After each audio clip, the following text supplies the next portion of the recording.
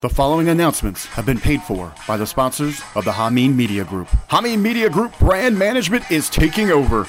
Social media, video, audio, design, marketing, and more. HMG Brand Management is proud to be partnered with Vince Russo's The Brand, Stevie Ray TV, Rip Rogers FR Podcast, Goldilocks, Big Vito Brand, The A Show starring Aaron Stevens and April Hunter, The Two-Man Power Trip, and now, Angelina Love and Velvet Sky, The Beautiful People. Search for all of our HMG brand management partners on your favorite podcatchers, YouTube, and of course, Patreon. Support your favorite HMG ring veterans by visiting ProWrestlingTees.com.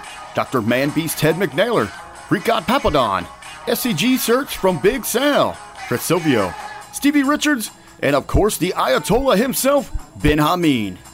Hey, bro. Wake up with the official Vince Russo coffee from Broasters Coffee.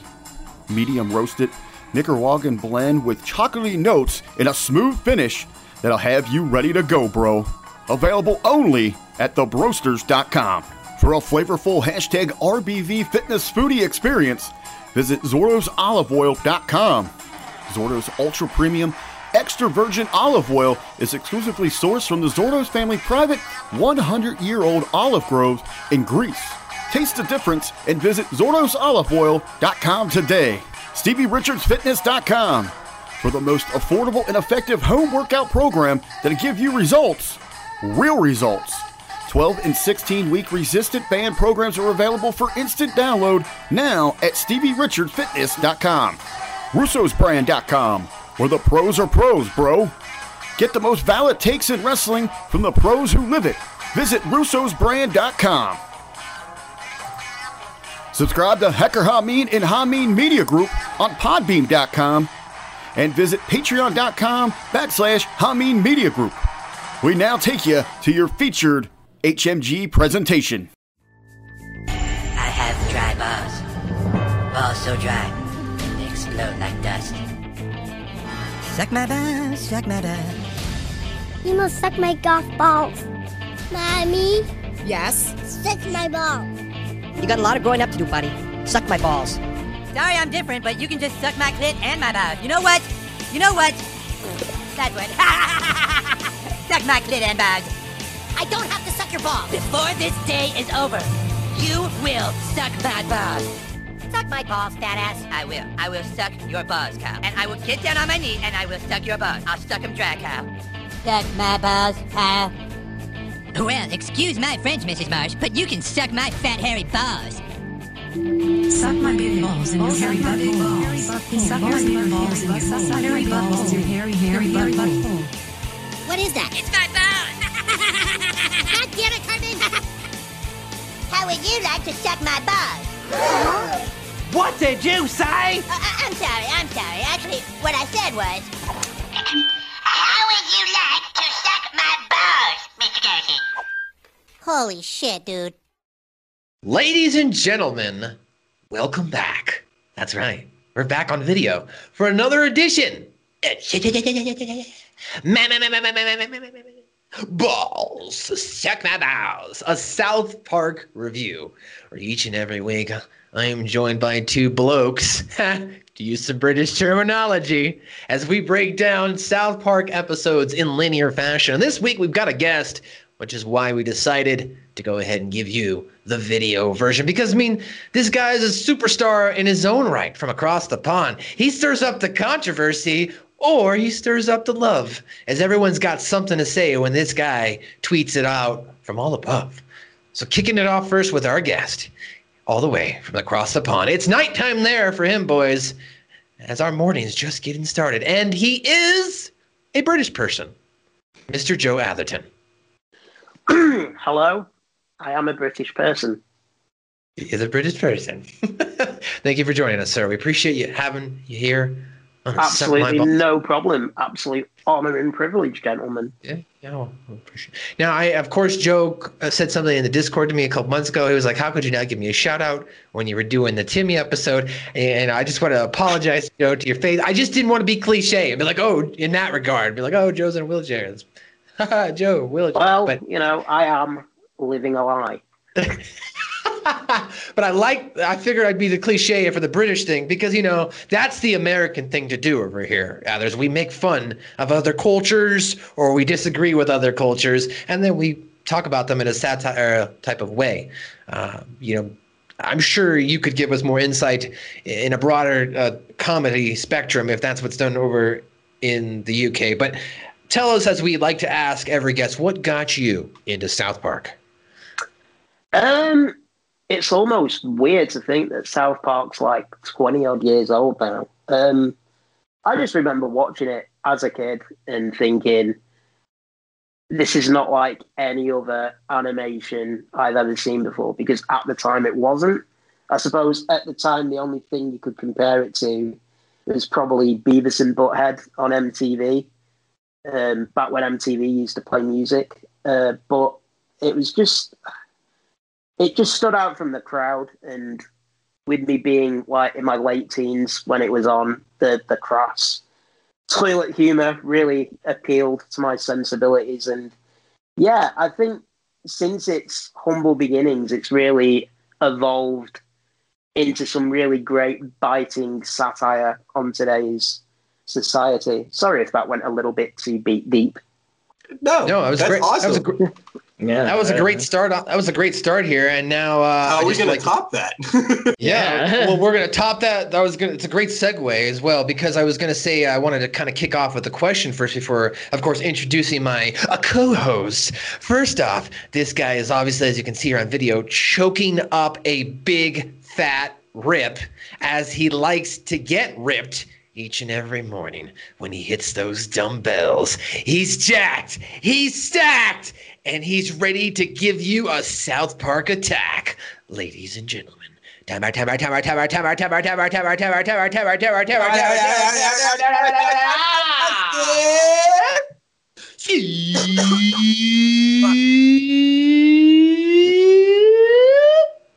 Jackson, what is going on today, my fellow brother?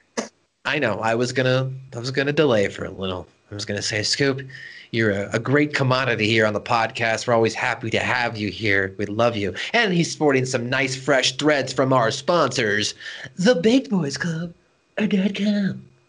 Anyway, we'll plug it here throughout the podcast. But Scoop, welcome back to your show. How you doing, buddy? Doing pretty good. How about you guys? I'm excited to talk to you. Not so much excited to break down this episode, as I realized as I was watching it the first time, I'm going to have to watch it again to put the clips in. So that's going to be fun. Yeah, I know. But also coming from just down the road from me, I think you're only like 9 miles away. Yeah. He lives in the gangster side of Colorado, the gangster side. Westminster, throw him up if you see him. dirty Joe. Vernola! What's side?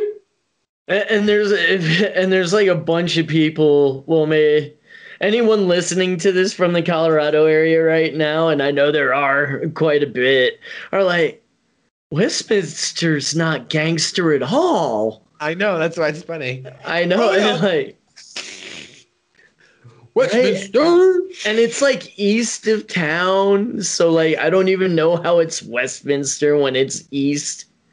I don't know. It's because like when they made the map, they were looking at it the other way, so they were like Westminster, and then they were like, "Oh shit, it's on the east side though." I don't know. They still had that altitude sickness.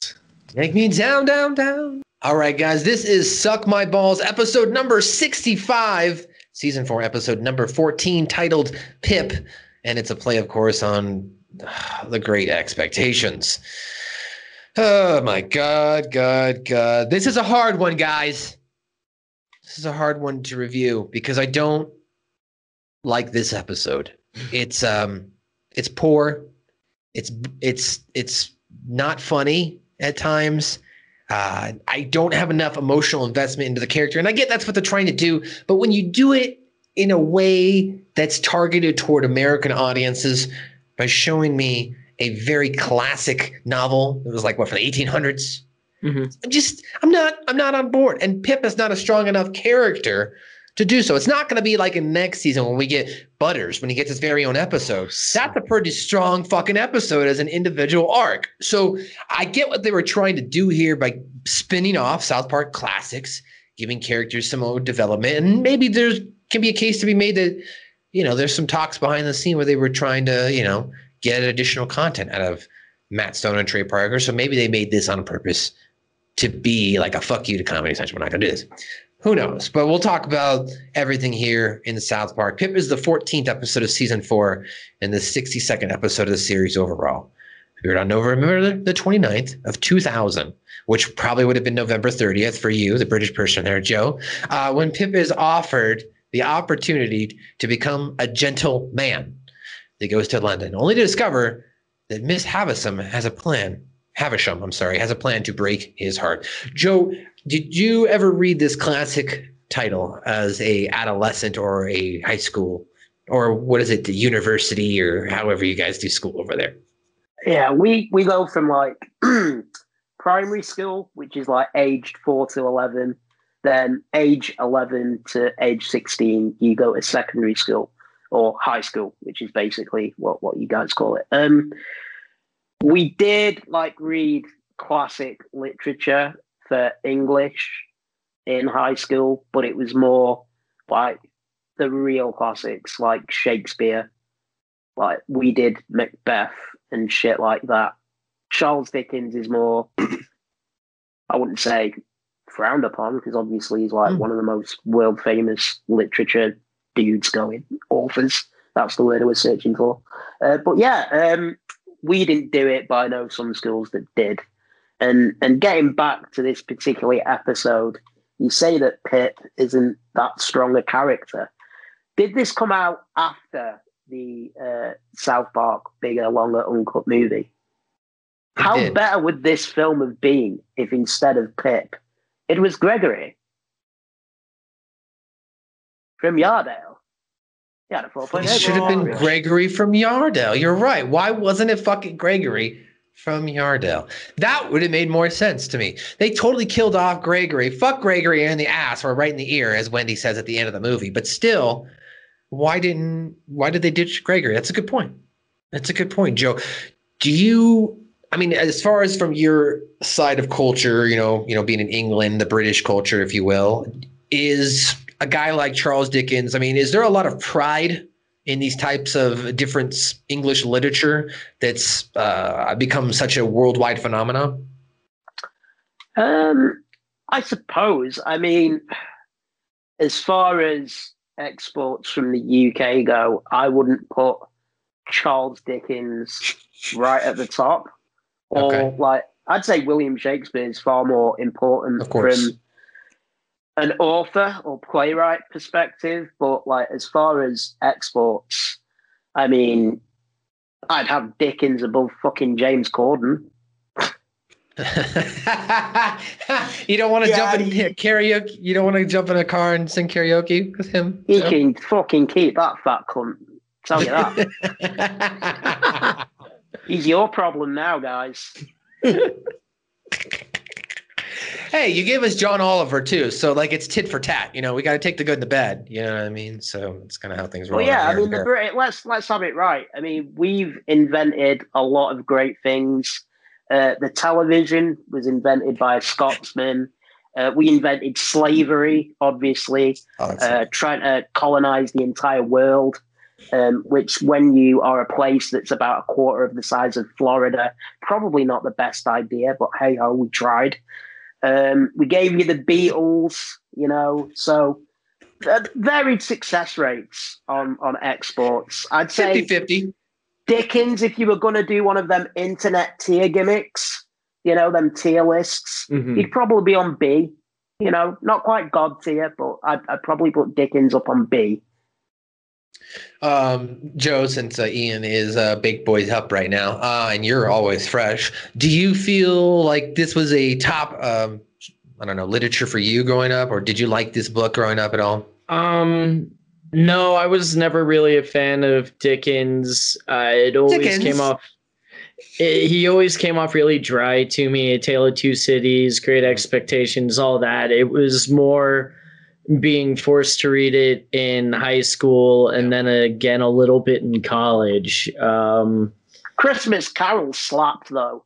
Yeah, that's about his highlight. Yeah, like, but even then, like when the crowning achievement is a story that was then picked up by the Muppets, you know. I don't know how high your accomplishments, but speaking of the Muppets, I'm just kidding.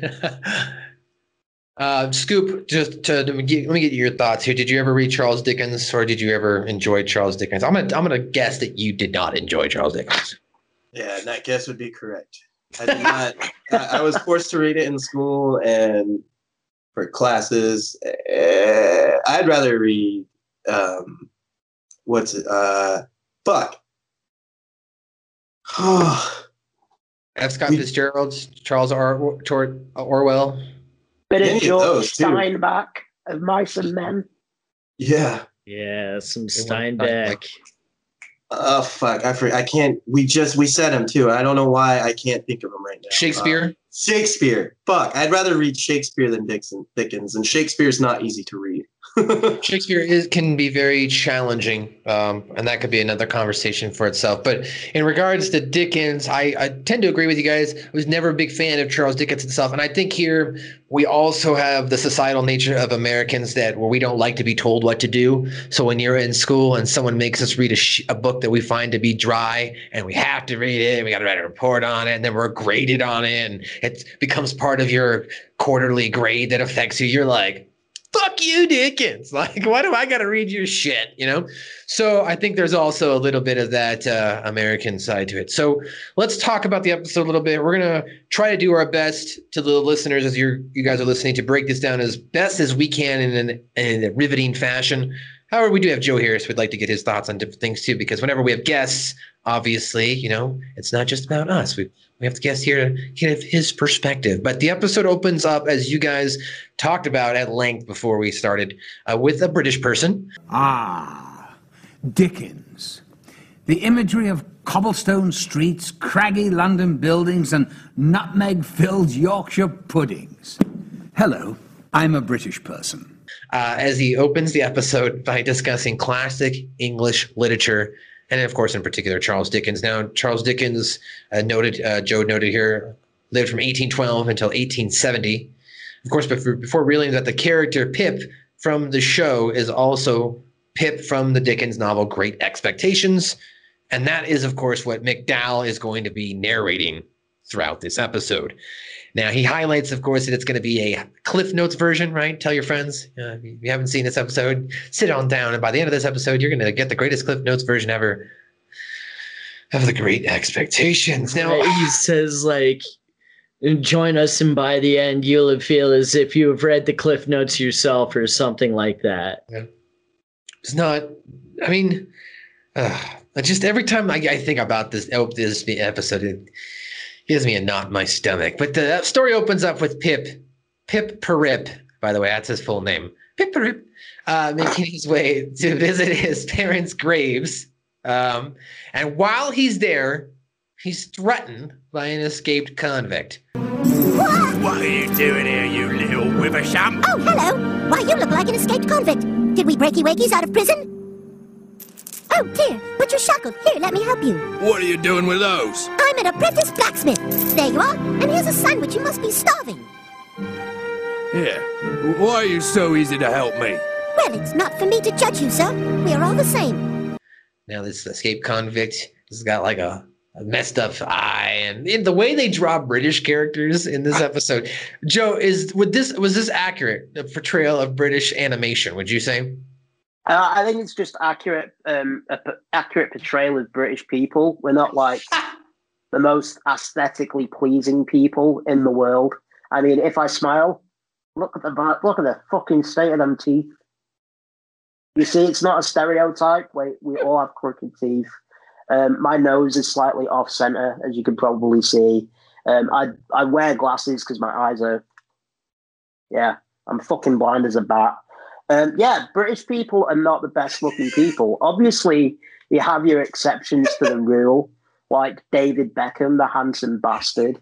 But apart from that, yeah, as a race, we're not the most attractive. So I think what Matt and Trey are trying to portray there is a accurate representation of our hideousness.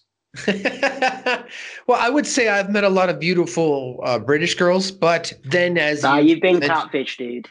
Hold on. I was gonna say, but then as you mentioned, they open their mouth and talk, and some of them don't have the best voices or the best hygiene. So we'll leave it there, or the best personalities. They can have some very weird, interesting personalities. My uncle actually married a woman that was British. Her father is a Grammy award-winning music producer over in there, and like her, I probably could tell you the name if I figured it out here. It's not important, but if I told you the name, Joe, you'd probably know, because apparently her family is pretty big over in that side of the world in the UK. I don't know, but anyway, so she works for Disney now. They're no longer together, but that was probably my only expose, to British people. But she was already really over here, you know what I mean, accustomed to U.S. Whatever you want to say, our own cultures and ways and stupid bullshit where we take things and then make them American homogenized. It's not French fries anymore, it's freedom fries. Anyway, so Pip assists this convict, as I mentioned, by freeing him from the handcuffs, and Pip returns to his sister's home where her husband, Joe, reads an advertisement placed by Miss Havisham, who's looking for a playmate for her daughter. So we can talk about some of the characters here. We've got the cranky old older sister. Is that what Pip said? As I noted there, cranky old British older sister, and apparently her husband, who they don't really make that clear, but I guess they are together, right? Yeah. Because what is it? I'm just a simple blacksmith. He seems very confused on what women are about. That's something that with the vaginas. Yeah. I just keep to my own ironing over here.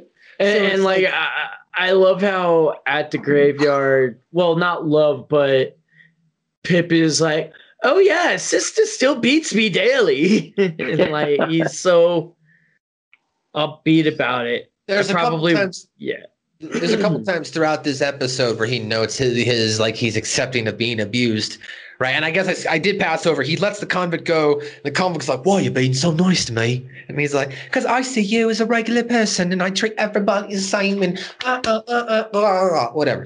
So lovey-dovey bullshit. And that's foreshadowing, wink, wink, of what's going to happen later. Fucking hippie. That's me. Anyway, so Pip, I guess, is told he needs to get a job here. So I'm a little confused. If he's a simple blacksmith, why don't they just sell this shit? Like, is he not good at making his stuff there? Joe Atherton is there still blacksmiths going on? Is that a still high commodity? No, nobody does that anymore. No. I'd imagine most stuff that a blacksmith makes is now made in steelworks. You still obviously have steelworks, especially in the north of England where I live. But no, I think blacksmiths kind of went out in the 19th century. You don't think there's any in your farmland areas or something like that? Maybe I mean, there might be like specific people that make, I'm trying to search for the net, shoes for horses. Okay. Whatever they're called. I've totally lost the word, which is, I don't know, very frustrating. Horseshoe, that's what they're called, horseshoes. Yeah. Horseshoes. I'm sure they've got a specific name, but I can't remember. Yeah. But in America, we call them horseshoes because you throw them around a giant metal pole. Apart from that, I can't imagine much need for a blacksmith in the 21st century. I've always wanted to do something like that. Joe, have you ever visited, besides going to a Renaissance fair, have you ever visited a real blacksmith? Eh? Yeah, Joe. No. You, Joe. No. JT, Dirty J. The J-Mice! There used to be, in the north of England, a theme park called Camelot, and it was literally like Camelot. It had, you'd be walking around and out of nowhere, knights would suddenly appear and start having a fight. and you'd have like a blacksmith like making stuff, and there'd be like glass blowers and shit, and there'd be like roller coasters, and there'd be like a matinee jousting tournament every 2 hours, which was pretty dope. But yeah, that's the only place in my life I've ever seen a blacksmith. Talking about Ski, who is truly sporting and thwarting that baked boys look right there. Look at that. Hold up your shirt and smile for me, buddy. Yeah. That's a good one. Baked Boys. Check it out. BakedBoysClub.com. Scoop, did you ever visit a blacksmith? I mean, you're more of the religious sense, and I know that sometimes they maybe do more simpler things. Did you ever go to a blacksmith? I have a cousin that's a blacksmith. Oh! Makes knives and shit. Really? Yeah. Have you ever seen him do it in person? Been around the fire? Forged in fire? When I was really, really, really young, I want to say maybe 7 or 8. He lives up in Utah. We went up there, and he lives on a huge farm. Imagine that. Utah. And they've got horses and stuff. So, yeah, they make their own horseshoes and shit. So he started making knives too. I mean, it's not cool. It's like, it's hot, it's loud, it's obnoxious. I mean, well, I hear it at the Renaissance Fair when you're walking by and you hear the clank, clank, clank, right? I don't know. It's more like like a real blacksmith. It's more like because they use that machine now. Oh, okay. So they're not like doing it old. He's not doing it old school anymore with just like he's got style. I mean, he can do that with a hammer and stuff, but he's got all the machinery where he doesn't need it. Okay. All right. Well, that was great. I liked how we deviated away from that, but it built up to Scoop actually knowing a blacksmith. Joe, do you have something else to say, Mr. JV, before we move on? I mean, I do know a couple people that work at a forge, but like what Joe was describing sounds like the Excalibur Casino in Vegas, just without the hookers and gambling. Nice. Like it sounded like, depending on your stance on hookers and gambling, it sounded either better or worse. But like now I kind of want to go to this Camelot in North England. Unfortunately, it's closed. Oh. For COVID or permanently? It closed about 10 years ago, unfortunately. Fuck you, economy. Fuck you, economy. Yeah, that's interesting. I was going to say the same thing, too, because what you were describing, Joe, sounds like a chain here. Well, not a chain, but at one point in time, they were bigger and a bigger chain, and that being Excalibur. Now they're just, like centrally located in Vegas and maybe a couple other cities. JV. Oh, yeah. Well, Medieval Times is kind of the same thing. There's one in Cali, and there's one... I think there's still one at like Arizona Mills. Yeah, the Renaissance Fair. Yeah. Yeah. Oh, shit. Yeah. There was one in Washington too. It got canceled last year because of the COVID one. I was going to go to that. I was excited because usually you can find really cool things at the Renaissance Fair. Like I found a wooden saxophone in the key of G. It was pretty cool. It was pretty cool. Well, getting back to, again, we've deviated long enough from the Pip story. Let's get back into the story. As we mentioned, Pip is told to go get a job by his cranky old sister and by the blacksmith, who, by the way, invents jobs, apparently, because he just made the newspaper, and then all of a sudden there's a job in the newspaper. Right. Oh, look here. I've gone and made a metal newspaper. Shut up, you silly nit. What the hell are we supposed to do with a metal newspaper? Well, for starters, we can look into want ads and see if we can find Pip a job. I thought that was funny. Now, I mean, if he had I guess obviously I'm overthinking it. You could make the argument. Well, he probably modeled it after, right? But still, that was pretty funny. So after Pip gets instructions from his, I guess you might say uncle, I guess we'll consider him then if it's her brother's husband, Pip is instructed to go be a playmate for Miss Havisham's daughter, as Miss Havisham's daughter is willing to pay 20 quid. Was that what it was, Joe? Atherton? Yeah, 20 quid. Quid is slang for pounds. Okay. It's the equivalent of bucks and dollars. Got such a weird This name. is a very educational podcast you're getting this It is week. for us. It's great. We appreciate it. We're stoners and we live. Yeah, we're white guy stoners in America. I mean, this is excellent. $20 a day back then was fucking raking it in. Like, Yeah, I'd imagine back in the 1800s, it'd probably be like 250, 300, something like that. Damn. He's basically But a hooker. She is rich, so you know. Yeah, That's true. That's true. I'd I can take kind of relate because, like, she's not gone out because she got her heart broken and she doesn't go out anymore. Because of COVID, I've not gone out in like nearly a year. And I've got a safe to the right of me with like nearly $3,000 in saved from not going out. So totally relatable. By the way, don't even try. I might go to that figure out place what in Joe is. Vegas you were on about before with that money. Yeah. Vegas is opening back up in May. Pretty much the casinos. Joe, do I have a sales opportunity for you? No, I'm just for only a mere $5,000, you can. No, okay. So back to the episode. Quid. Is there any other like? What type of money? What's the currency? Give me like we have what pennies, nickels, dimes, quarters, and then dollars. What's your guys' like change there? I'm just curious. Pounds and pence. That's it. Or P. Interesting. P. Like, yeah, like P stands for pence, like 20p piece. Okay. PP. Yeah.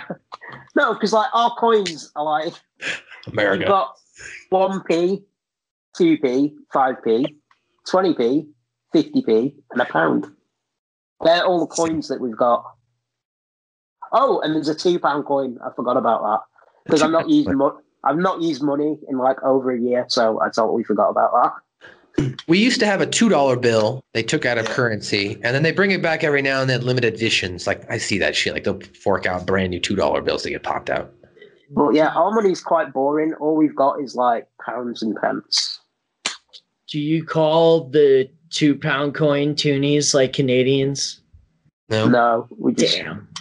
we're boring. It's like God, we must be boring if we're like getting out-quirked by Canadians. Look, you're not taking advantage of the fact that your money sounds like penis. So you get pee-pee. You got the pee-pee?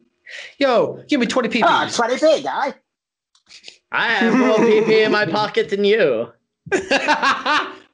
See? There you go. Use that one. I got more PP in my pocket than you. And then if somebody gets 20p piece, guy.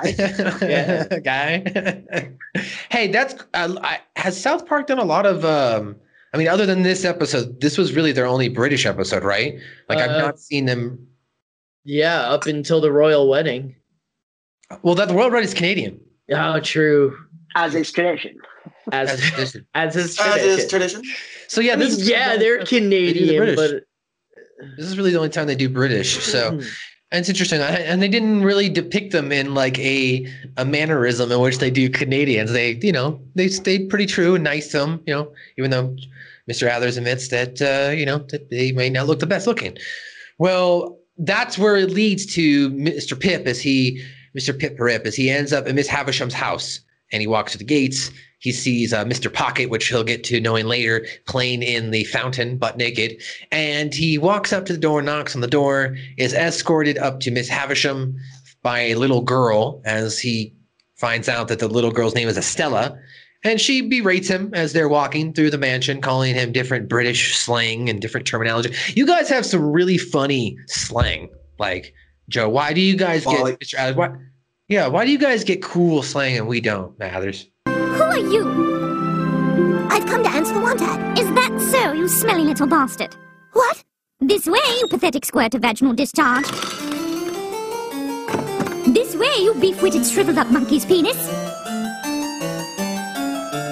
Up here, you gamey mass of baby vomit. In here. Oh, after you, Liz. I'm not going in there, you stupid puddle of a homeless man's urine. I don't think we do. I mean, if I'm being honest, because like I'm northern, so we're far more like civilized. No, God no, the opposite. Foul. Like we come up with just my favorite insult is cunt. I mean, there's no getting away from it. And that's And like see, in America, that's like a for huge women. no-no. It's The crazy. thing is, over here, no word of a lie. Me and my wife will be like, "Oh, you're acting a little bit cunty, aren't you?" All right, cunty and things like that. And like, there's other stuff like wanker. That's quite a good one, which just means chronic masturbator. Which everyone's a wanker. I don't know why people get upset over that. It's just facts. Yeah, I find it interesting that you guys like are just so, I don't know, it's you guys don't care about the actual word, like, because as you're saying, they're women here, because guys don't care. We'll say the word cunt. That doesn't bother us. It's more or less we don't say it around women, or people that we respect, or people we respect, if you will, out of their, I guess, I know, emotional attachment to the word. Yeah. I mean, I'm not emotionally attached to any word in general, but even so much so, it's weird that one word now, even in 2021, still seems to hit a nerve. You know what I mean? Yeah. At least I mean, it is bad over here, but I think it's like the younger you are, the less of a big deal it is. Well, and that goes for both. That goes for both sexes. Yeah. Or all sexes. I think language is less of an issue over here in the UK than anything, to be honest. I mean, over here with television, like after 9 p.m., you could probably get away with having that word said on television. Okay. Like we've got something called the Watershed, and like there's no swearing, sex, or violence before 9 p.m. And then basically after 9 p.m., it's more or less anything goes. Apart from like full on ex-hamster shit, you know what I'm saying? Like, you're not going to get any like midget porn on the BBC or anything like that. Scoop's laughing because that's how what it used Channel to be. 4 is for. Yeah, exactly. Yeah, Channel 4. Damn right. That's how it used to be here in America. If you guys recall back in the day, we used to have that kind of style where you couldn't even show certain specific commercials, certain cuss words couldn't be used after a specific time. So basically what Joe is telling, Mr. Adams is saying is the Brits over there kept those great moral values and weren't dehumanized, or as South Park like to say, we didn't lower the bar. Because we continue to lower the bar over here. I mean, pretty much you can find anything on now, day or night. It does not matter when it comes to type of content, whether it be vulgarity, sexual nature. It's crazy. When it comes to like the news over there where you live, do you like show people getting shot, or do you not show it? Oh, they show. They don't show the like zoomed in, but they will show from afar, like, here's actual footage, and it'll be like, and you hear it, and then the person falls and stuff like that. Right. No, like we never ever show anything like that. They'll like show, like, example, the only thing I can really remember was like Columbine High School. They like showed the footage, and they showed like a bomb exploding inside the cafeteria, but they like paused it the instant that the bomb flashed. They wouldn't show anything else, and they showed literally nothing from it. Right, and that's how they covered the Columbine shooting from out here. But like when what's his face allegedly, or whatever, I'm not trying to get too political right now, shot the 3 guys up in Wisconsin, like they showed those videos, but like Matt was saying, it wasn't like Joe or anything like that. Well, if you want, we can get darker though, because Joe, I saw. Well, I was just going to say, last year I saw that guy. Ben sent it to me and I watched it. I saw the footage of that guy who went on that mosque rampage, where he just showed up in all the mosques. Yeah, they literally showed where he was going to shoot, and then they paused it over here on the news. Oh, we saw everything, dude. Like, it's crazy what gets out here. I mean, it's not going to be replayed, but they will show it at least once or twice that first night to give you an idea of what actually happened. But anyway, as we said, guys, not our favorite episode of A Great Expectations. Which is why we keep talking about everything but the episode. Right. And like, if you know where to look, you can find Bud Dwyer killing himself on American TV. That shit's on YouTube. Yeah. Okay, it's still on YouTube. Yeah, I haven't seen that. Hey, man, nice shot. Okay, so she's berating Pip as they're walking up the stairs to meet Mrs. Havishire. He gets the job essentially, and she berates him. He berates him, and Miss Havishire sneakily tells Estella, "We'll break his heart," because that's the whole goal of her life now, is to break men's hearts. So, unfortunately for Pip, he has to spend time with Estella, and Stella was like, "We're gonna play a game," and Pip's like, "Oh, what kind of game?" It's called "I hit you over the head with this wood," or whatever, this heavy log. This heavy log. And I love that game. I play it all the time with my sister. Go ahead. Yeah, Pip's like, yeah, my favorite game. So they do that throughout the different cutscenes as they show Pip's. They do a montage. That's montage. Even rocking at a montage. Last week's episode, shout out to one of my favorite cover artists right now, Andrew Soto, who covered that song. It was our outro song. And he's also covered other songs on his YouTube, so go check him out. Hey, Ian, Sonny. do you know where I can get a cool t-shirt? Yeah, actually, I do, my brother. Check it out at BakedBoysClub.com for all that apparel that you need. Baked Boys? Baked Boys. Yeah, BakedBoysClub.com, guys. You can go there for all your awesome stuff. Yeah, and you'll see some t-shirts and hats. Dude, they got this box. You get a mystery box. It's like $30, bro, and you get a bunch of t-shirts, hats, stickers, bro. Baked Boys. So for all your apparel needs, go to Baked Boys Club, Baked Boys Club, and get yourself some stuff, and you'll be baked. And if you use the code SuckMyBallsPod, you're gonna get 15% off your order. So even if you're baked, and when you make an order, we're gonna save you some money. So visit thebakedboysclub.com. Again, that's thebakedboysclub.com. Bakedboysclub.com. Use the code SuckMyBallsPod. Baked Boys, not just a brand. It's like a lifestyle. Yeah, so they did a little bit of montage with Pip spending time with Estella. And then eventually, a couple weeks into it, he gets an offer, or I guess not a couple weeks into it, but the passage of time, he gets an offer to be trained to be a gentleman, Mr. Athers. Is this still very popular as far as etiquette? Do people heavily rely on being a gentleman? I mean, under the crown of the queen.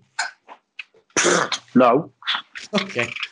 Nobody gives a fuck about that kind of shit. All of this stuff is very upper class, and as you can probably tell from my accent, I am not from down south. I'm not from near London. It's very much a thing of the past, although I can imagine being back in the 1800s when this episode is set, everything is kind of based off social classes in this country, and the only way you could kind of work your way up from where Pip was back then was to kind of fake it to make it, so to speak, try and get that aura of having a higher class than he was actually born with, if we're actually taking this episode seriously. I can't believe I'm taking this episode seriously. Yeah, you got to do it. Look, what do you, I'm just curious from a media perspective, since I was thinking about it. Here in the United States, obviously, and I can't speak for how the rest of the world sees us because I'm not well versed in that nature, but from a media perspective, do you feel like American media dominates most of your media, or do you guys have a very thriving entertainment industry itself? I think from the outside looking in, it's very easy to see. And if I was American, I would probably think that as far as media goes worldwide, that America was probably the world leader. Whereas in fact, it's actually India. Bollywood is huger in terms of sales and pure numbers than Hollywood. Purely Beijing's jumping up too. They have a population of over 1 billion people. So going just off the numbers, doesn't matter about quality. America might make better films. Well, kind of depends. Well, let me narrow down the question. Do you guys have big media celebrities in the UK? I guess is what maybe Americans don't even know about, really, let's say. Yeah, but I'd say that was mostly down to cultural references. Like in the UK, the main programs are kind of like our soap operas are very popular. Like if I said Coronation Street or EastEnders to you, it probably wouldn't mean much. But they're like two of Downtown the Abbey? I don't know. Downton Abbey's probably like as far as an export. And Doctor Who, I suppose, that's quite a big export as well. I'm trying to think of like global brands from the X Factor and like The Voice and shit like that, I suppose. You can blame us for that kind of shit.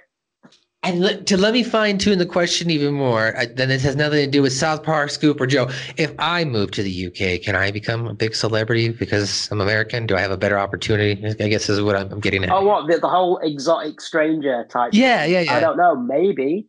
Okay. Maybe. I don't know. I mean, what about Scoop? I mean, he's sexy and chiseled. Would he? If James Corden can go to America and become a fucking megastar, then any no talent bum can, to be honest.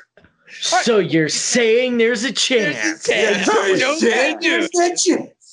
Exactly. I mean, it sounds funny to say that I actually used to really like James Corden when he was in a sitcom over here in the UK called Gavin and Stacey, which was like really funny. But then he's just disappeared up his own arse. And I'm glad he's your problem and not ours. I mean, from a financial standpoint, I would have to. I'm only assuming that America's got a bigger media than the UK, but I would assume. Of course, it only stands to reason.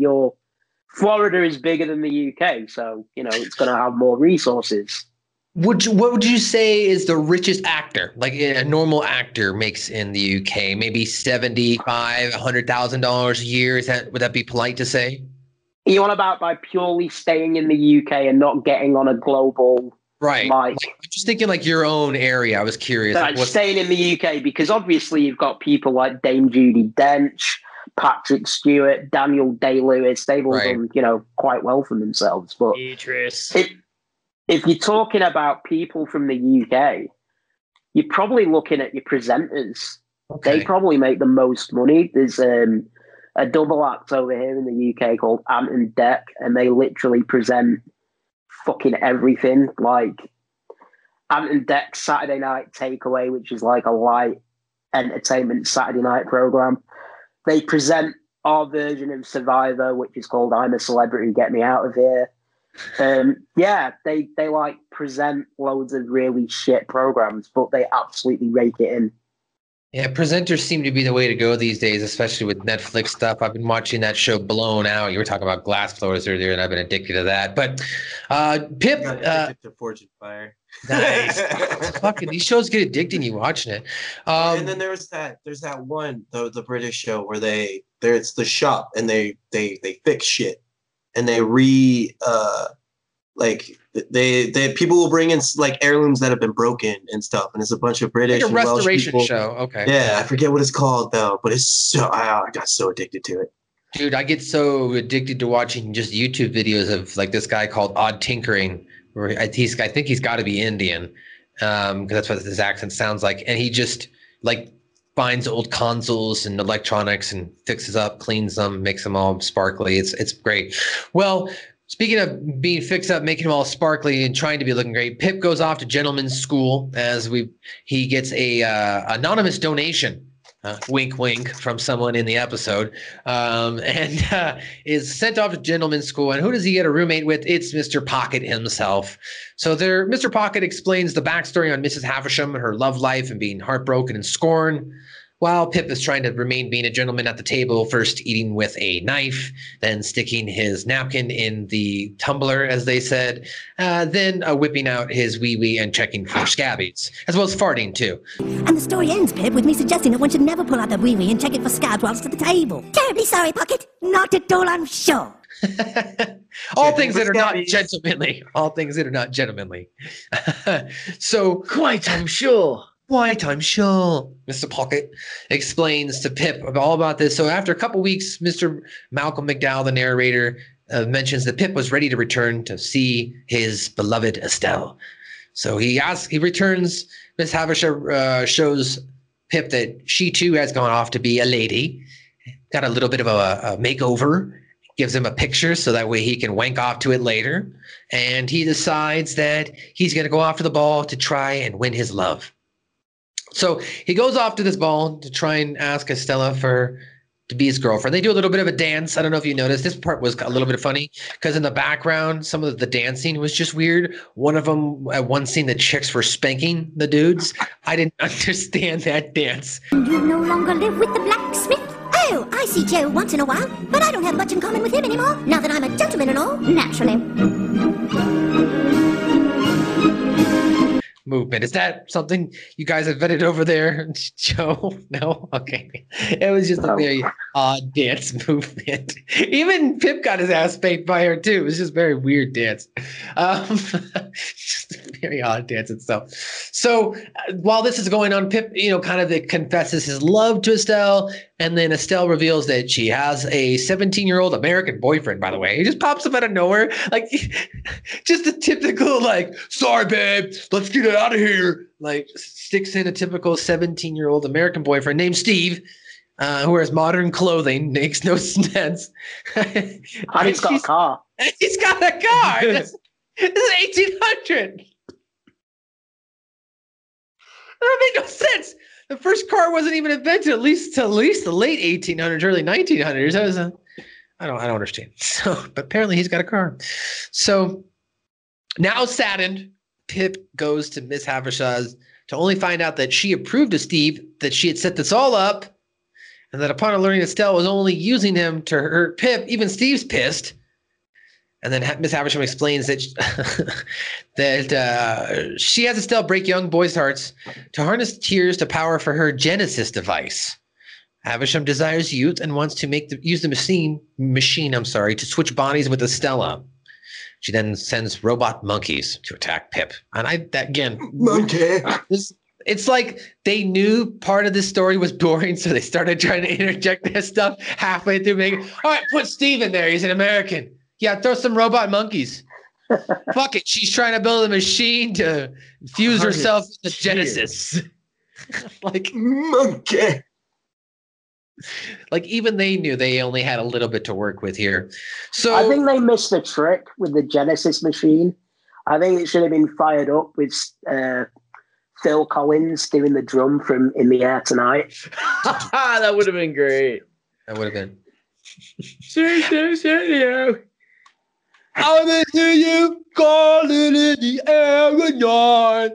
Hold on. You'll be inside me. And the convict at the beginning could have been Phil Collins because he kind of looked like him a little bit. Kind of does. They would have wrapped it all up nicely. They probably just reused the same model and made it look a little bit different. So Pip passes out after learning the news and escaping from the robot monkeys. He passed out in the street, and when he wakes, he's found by his older brother. His uncle and Mr. Pocket.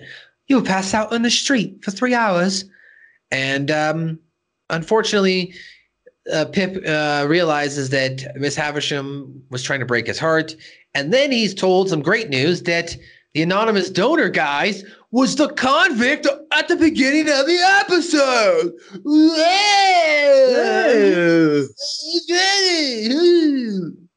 So anyway, he was the one who made the anonymous donation and set Pip off to make a gentleman who eventually will inherit some land. He explained to Pip the reason why he did that was Pip treated him as an equal when no one else would. And because of that, when he became rich, he became rich really quick, about 15 minutes. And now he is going to fund Pip for the rest of his life. Pip's got a sugar daddy. Where's my sugar daddy? So Pip now says, we got to kick her ass, meeting Miss Havisham. So they go to Miss Havisham's house, back to her house, and she's all set up now with the Genesis, with a bunch of boys all hanging upside down who used to be Estella's boyfriend. Unfortunately for the boys, they just have given up. They're no matter what Mr. Pocket does to try and make them laugh, he can't prevent them from crying.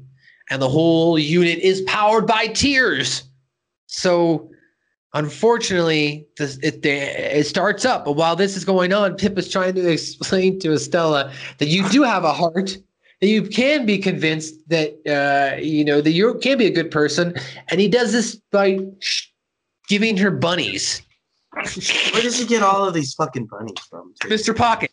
He explains Pocket, that. Yeah. He explains that.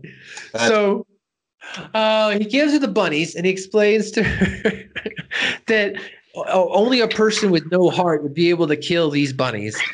And she starts killing And she bunnies. Does. She kills these bunnies one by one by one, a total of 25 times. Until on the 26th time, she finally goes, I'm tired of doing this. And Pip's like, oh, see, you do have a heart. Oh, I mean, maybe I could do it. No. You said you have a heart. Come with me. Let's go. And Estelle jumps out of the chair and is having some fuses with an empty box, I guess, and she dies. And that's how the episode ends, with apparently Pip and Estella are now going to be a thing. And Pocket asks for his bunnies back. Never gets his bunnies back. And they end up the episode with Malcolm McDowell declaring that everyone lived happily ever after except for Pocket, who died of hepatitis B. So that was the episode recap there. A little bit long-winded, of course, for us normally to get through that. But as we mentioned, this episode sucked. I hate it. I hate this episode. It's a dumb episode. God. Guys, there's no what did Kenny say. It's a Pip fucking episode. You haven't figured that out this week. So there is no our weekly what did Kenny say. Sorry, I haven't got to do it in a while. So right, it's been like 3 weeks. I know. Fuck. Kenny hasn't getting a lot of episodes. There's some bullshit. Not getting fucking disgrace. So, Scoop, why don't you start us off with some trivia? We don't have much here either. And then Joe, finish the references to pop culture. This is the first. And I was going to say, and anybody feel free to interject after we read the note. Whatever. Yeah, after. Yeah, let him read the note. This is the first episode to not feature any of the main characters. Is it? Yeah. Yeah, it's Pip. Yep. This is the first episode to not feature the satirical disclaimer at the open. The episode remains relatively faithful to Dickens' Great Expectations until the introduction of the Genesis device. No shit. Really? Pip's head is shaped slightly different in this episode. This episode is often considered to be one of the least popular episodes in the series, and Stone and Parker have admitted that they do not think highly of this episode either, ranking in their own bottom 53 episodes. I'm trying to see what 52 they think are worse than this, that it's in their bottom 53. That's a very specific number. Sexual harassment. I know they didn't like that episode. So, yeah. But the reason why they're saying they're bottom 53 is they're not a big fan of the first 3 seasons. So right there is a lot of your bulk. They've gone back. They've gone back and said if they could rewrite it, they wouldn't remove the first 3. They didn't feel like they started hitting their stride till this season, because that's when this season started the full actual linear story rather than having 3 separate stories. Yeah. So, but continue on their last thing there, Scoop. It is theorized that this episode was made to give Pip his send-off, as Butters had recently been introduced. Fuck you, Pip. Goodbye. Hit the road, Pip. References to pop culture. When Pocket says, I also may point out that it's not proper to pull out your wee-wee and check it for scabs at the dinner table. This is a reference to the DVDA song, I've Got Warts on My Dick. I've got warts Oh, my dick! It's such a good song. One of the blacksmith's creations, one of Joe's creations in the open of the episode is a metal orange, which is a nod to Malcolm McDowell, who first gained fame in Stanley Kubrick's A Clockwork Orange. Malcolm McDowell also reflects on the film and his character Alex DeLarge when he describes himself as your humble narrator with a terrible, well, mine was a terrible Cockney accent. His is actually pretty decent. Your humble narrator. And then Tony Blair is called the King of England. Yeah, it was at a ball held by Tony Blair, the King of England. And Blair, of course, was the Prime Minister of England when the episode was made. Before we go on, I have a question. Was Tony Blair an excellent Prime Minister of England, Mr. Hadlers? Better than the dollar store Trump fuzzy head cunt that we've got now. Oh, the Donald Trump equivalent? Yeah. Johnson is fucking useless. I mean, the like one of the first things he did when we were having like daily corona briefings was like, oh yes, sir, I don't think it's anything to worry about. I've been in hospitals today. I've been shaking hands with people who have coronavirus. And 3 weeks later, he ended up in ICU with coronavirus. Our fucking leader. His name is Boris, though. That's so cool. Boris, hey, anyway. You know what, as well?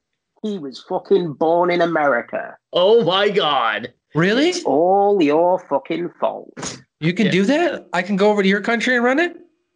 You can do a better job than this guy. My arm is like breaking out in hives. Oh, man.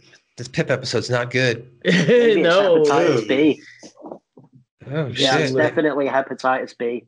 Yeah, hepatitis B. I mean, if it were hepatitis C, it would kill everything else in the body, but that's a different Did shit. you work out and then not take a shower?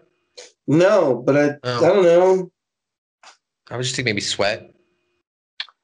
Yeah, More hot. It is Boris hotter over there. Johnson was born in the Upper East Side of New York. Oh, God. What the fuck? See, then I could totally be the Prime Minister of the UK. That being said, I have one more question, and this has nothing to do with any episode of South Park, but I have to feel like I ask you now. Is there anybody over there named Meister Burger? I haven't met him yet, but there could be. You never know. There are some strange named people. The one thing I will say is before, I just wanted to lay this to rest before I go on my merry way. There is no such thing as a British accent. It is either an English accent, a Scottish accent, or a Welsh accent, or Northern Irish.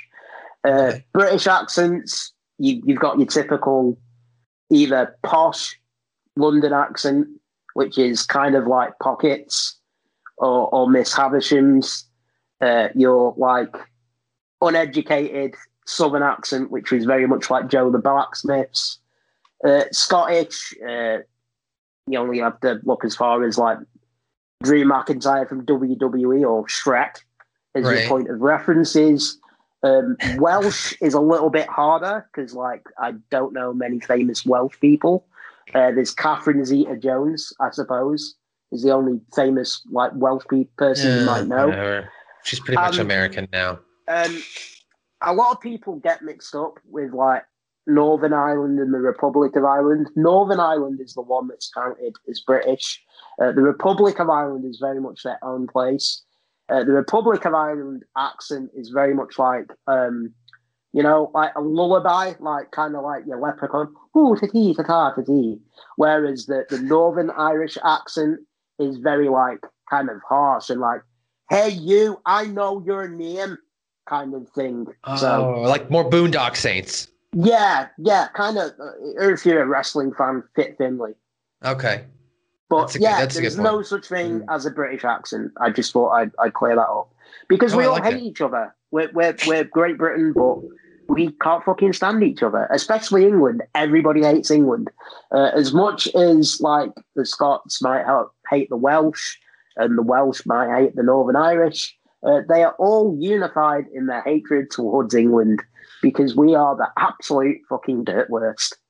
Before you finish up here, Joe, with the music pop culture stuff, I have a follow-up question to that. You know, I saw that there was, I guess, some concern in, let's say, in France, which I was not England, but I wondered if it had translated over to UK. And that being, there's been a lot of homogenized American culture society that has been infected into that part of the world, that our Western mentality, whether it be politics or religion. Have you seen more of an influx of that in your part of the maybe geographical location over the years? I can't really say much because most of the media that I consume is kind of from that side of the world. Okay. I mean, obviously, I've got my favorite British stuff that I enjoy watching. As far as British films, I think that on the quiet, we've got a very good film industry. There's lots of really, really good underground British films that you guys won't have heard of. There's an actor / director called, his name bloody escapes me now. I watched 2 of his films the other day. Paddy Considine. He's plays a very small part in The World's End, which Simon Pegg's in.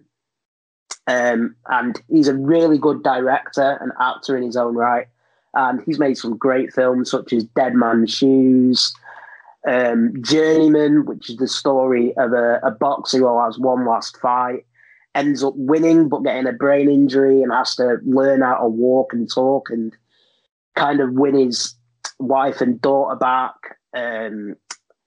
As far as American media goes, I think because the world's a much smaller place now, what with the internet and everything. I mean, here I am talking to you guys who are American.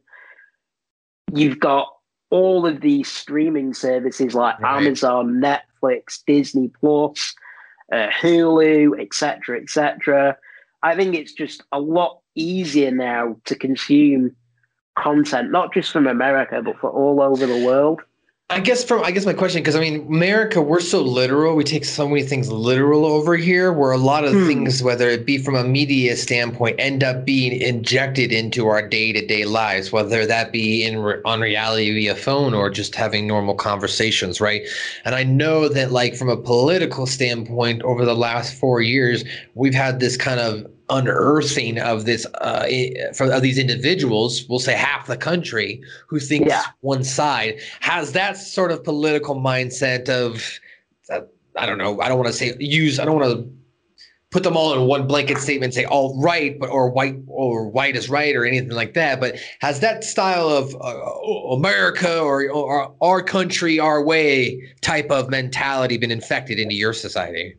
Kind of. I mean, Twitter and Facebook and basic social media is kind of like an echo chamber. So you can't really gauge the actual reality of things just by logging on to Facebook or scrolling through your Twitter. But I'd say there's definitely there's 2 camps. I mean, I'll go on record and say I'm very much left wing. I think that if people are fleeing from a country that's in the shit, then as long as they're going to contribute to the society and not just come over here and not work and drain, benefits, more power to them. I'm also you look at some of the right-wing stuff and it's bad on both sides. I think you've got extremists on both sides. I don't think that everybody that votes Republican is racist. Just by the same token, I don't think everyone that votes Democrat is whiter than white. I think you've got good people and bad people on both sides of each political divide. I think that the media is, very easily swaying people's, beliefs in both sides. Right. I personally think that people are going to vote for who they feel are going to help them out the most. And I don't think that makes them a bad person. That's basically I can't stand the fucking government that's in charge over here in the UK. Unfortunately, they won by a landslide. Unfortunately, the guy that took over the opposition party is fucking worse than the last guy that was in opposition. That sounds about America here. So no matter how bad the fucking Boris Johnson and their mob are, we've got no chance of getting the opposition in party because they're basically kissing Boris Johnson's ass during this whole pandemic and not holding him to account. So, yeah, I know that I've kind of gone around in a fucking circle there on your question, but no, I think that to put things bluntly, social media is a fucking echo chamber, and it does not reflect the actual feelings of the majority of people. Hence, when you look at who got voted in. Right. No, I agree. On both sides of the pond, not just over here in the UK. It's almost like you guys are going through the Trump syndrome that we had to go through. So it's very interesting. But Joe, finish up the references to pop culture with some music here. Talk about that music. At the beginning and end of the episode, Spring from Vivaldi's Four Seasons plays, which is also kind of a tongue-in-cheek rip on Masterpiece Theater. Which, if anyone is familiar with public television and all that fun crap. When Pip first enters the Havisham estate, Bach's Invention No. 2 in D minor is playing. And as Pip waltzes with Estella, Dance of the Clogs from the opera Czar und Zimmermann, or The Czar and the Carpenter, and Strauss's Ahnen Polka are played. All right. Well, there's your references to pop culture, your trivia, and your full recap. Just to wrap up this episode here, we got a couple things left here. Just our top likes and dislikes. And guys, there is not much. So, Joe, go ahead and tell us your top likes. It's kind of sick, but the cracking sound and the squeals the baby bunnies make when Estella breaks their necks.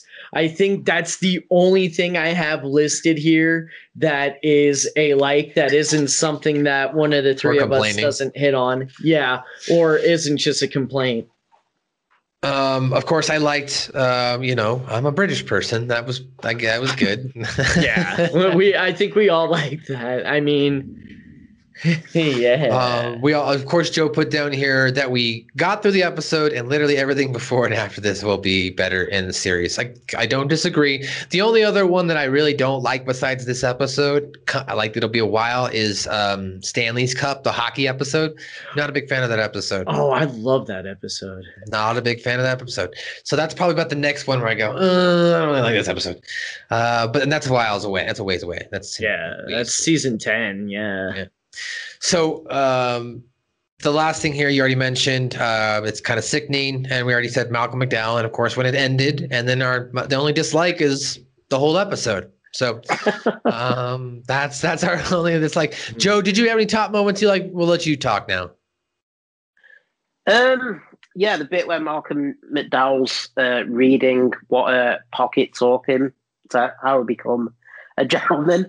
I just like how one of the throwaway lines was to eat box.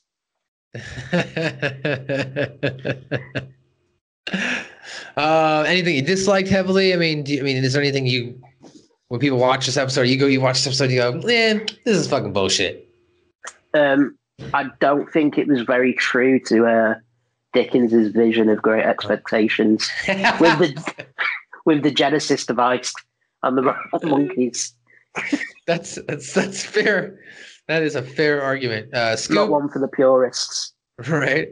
You've been a little quiet over here. I know you always seem to have a little bit of I don't know what's going on over there, but what did you think, Scoop, of this episode and your final closing thoughts? Give us the Scoop rant here. I need something, Scoop. No, this episode was trash. This is one that you gobble up into a little ball and throw it away. If you're on like a whole watch through, this is one that you skip. This is one that I would definitely tell you it's one that you skip. It pertains to nothing. It's basically Pip getting thrown off the show because we don't see him after this, right? Right. There's only for the most part. I mean, he might be in background, and then he gets killed in episode 201, but that's about it. Got Barbra Streisand. Next Streisand. And isn't there? Yeah, never mind. But yeah. And yeah, on the whole skipping thing, you're right. Because if I'm watching on DVDs or I'm watching on a binge or something, the second I see Malcolm McDowell come up, I'll wait for him to say, hello, I'm a British person, and then I skip it. Yep. Hello. I would rather sit through the April Fool's edition Not Without My Anus episode than watch this again. Because at least in the Not Without My Anus that you get craft dinner. That's all about craft dinner. And like I like to sodomize me with my daughters or whatever. That guy's so fucked up, but it's funny. I mean, as long as like you don't remember the whole Not Without My Anus thing, supposed to be who is Cartman's father, Not Without My Anus is actually entertaining. This has like no redeeming quality whatsoever. There is none. There's no redeeming quality other than the fact that it is a Charles Dickens story and you got the basic cliff notes. So I think we would all agree that this is in our bottom five.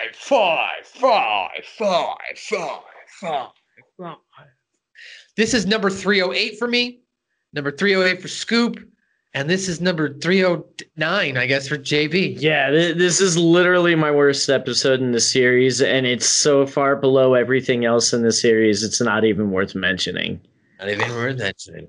I didn't know we were counting 309. Mine's 309. Shit. Fuck yeah. Yeah, technically. Joe, Joe, Mr. AV Others, let me ask you. Did you enjoy this episode? Would you rank this in the bottom half of the South Park podcast? Or Suck My Balls? Or sorry, of South Park shows? Yeah, probably. I wasn't a big fan of it, even though it had British people in it. Still wasn't enough to push it over the top for me. Yeah, it's pretty... Like you say, you might as well have just done the whole Simpsons did it and had Pip was killed on the way to his home planet come up at the end. Yeah. Pip's dead! Yay! And here's the sworn affidavit, kids. All right, well, ladies and gentlemen, that's going to do us here for another episode of Suck My Balls. We've lended your ears long enough. I'm your host on the scene with the air is clean. I'm lighting up green, your boy, MSG. You can follow me on Twitter and Instagram at Matthew_Schreiber. Each and every week, I host Light the Fuse, an AEW review podcast with Ben Hameen and Chris Silvio. Let's check out the podcast New Force Order I produce, as well as patreon.com/StevieRayT. Joe, do you have anything to say before we go?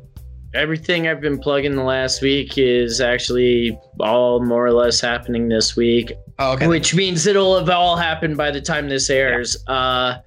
Although we do have the Alpha 9 coming up on March 20th. You can still get tickets for that. We'll have video available on all that fun stuff soon.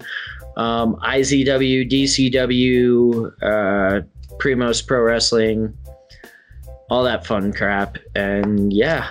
All right, sounds good. Scoop, do you have anything to say before we kick it over to Joe before we go? Suck My Balls podcast is down my hands, baby. That's right. And Mr. Athers, we thank you so much for being here today on Suck My Balls. Is there anything you'd like to plug or put over before you leave? Because you are a British person. I am a British person. Hello.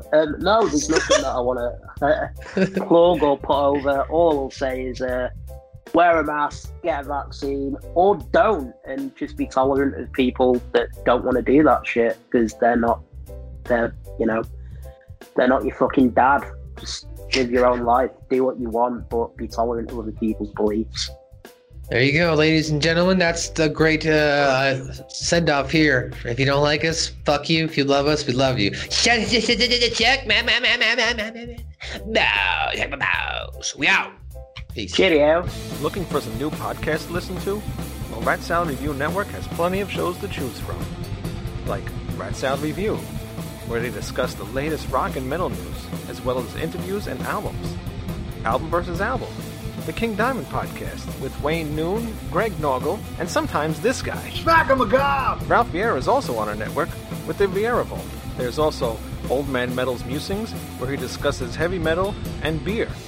Music is Life with Lou Mavs. The Right Opinion for those who love politics. A South Park podcast called Suck My Balls.